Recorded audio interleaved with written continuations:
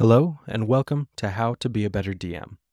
My name is Tanner Wayland, and today we're actually going to keep it fairly short. It's Thanksgiving when this episode is coming out, so I expect that many of you will be spending time with your families if you're in the U.S. Otherwise, I just have a simple thought I'd like to share today. First off, I'd like to say how grateful Justin and I are for everybody that listens, everyone that's reached out to us, everyone we've played with. Honestly, we just feel so blessed for this, this humble attempt to talk about how to be a better DM.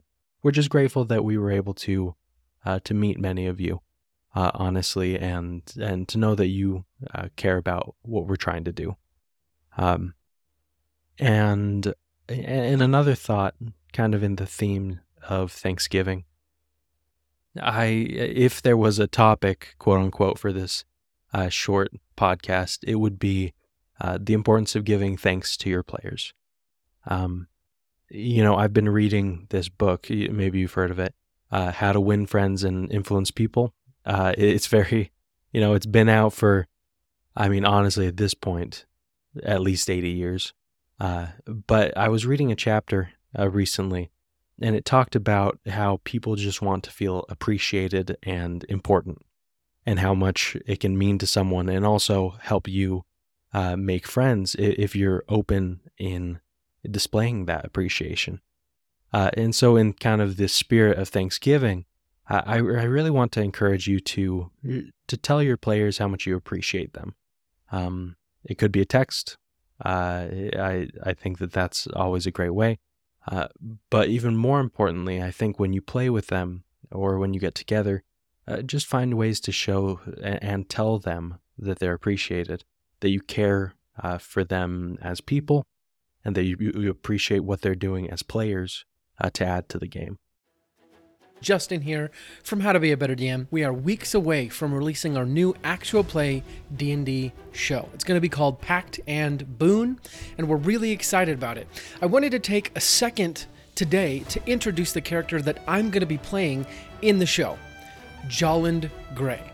Jolland is a 6-foot-tall Earth Genasi, and he has tan skin that is almost the color of Red Canyon rock. He has black onyx eyes and a scar that runs from right above his left eye to right below his left eye. He has a large chestnut-colored beard and hair, and he's actually balding on the top of his head. He has a bit of a paunch. He's a bit portly. He's always smiling, which is why most people actually call him Jolly. At any given moment, you can expect Jolly to be wearing luxurious clothing because he was a very successful businessman and he loves the luxuries of society.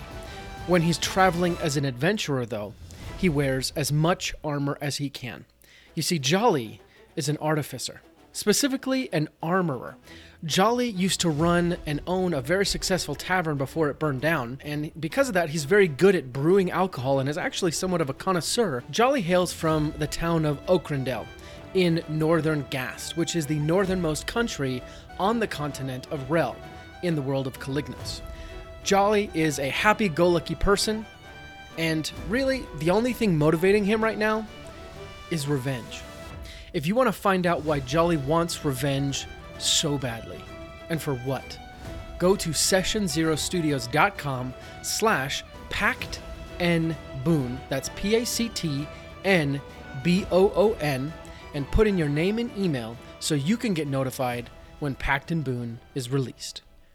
It gets very easy to focus on how you wish certain players would get better. And I think that's just because negative traits stand out more than their positive efforts, right? In that book, in the How to Win Friends and Influence People by Dale Carnegie, he quotes this little kind of, I guess, couplet here. He says, "Once I did bad, and that I heard ever. Twice I did good, but that I heard never." Yeah, very old. It's a very old saying, but I think it illustrates what I'm trying to say here, which is it gets so easy to focus on what players could do better. But if you take the time to really think and appreciate and vocalize what what they're doing right, then they'll really appreciate that. It could really make their day.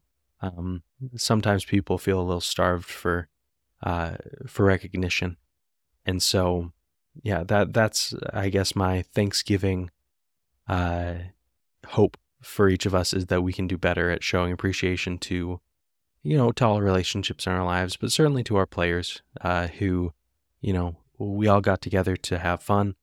And as part of having fun, I think the best uplifter, mood lifter is just creating an environment of appreciation, where you show appreciation to your players and they feel comfortable, giving appreciation back. But that's all. I'll get out of your hair for now. Justin and I, we're so grateful for you, and we hope that you have a wonderful day, whatever your situation is. And, until next time, get out there and roll initiative. Do you love these podcast episodes but aren't always able to listen to them? Do you learn better reading information rather than listening to it?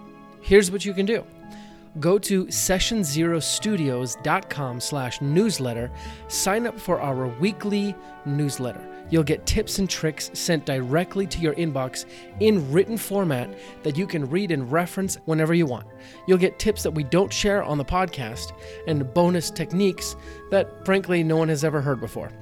Again, sessionzerostudios.com/newsletter and get those free tips and techniques right to your inbox every week.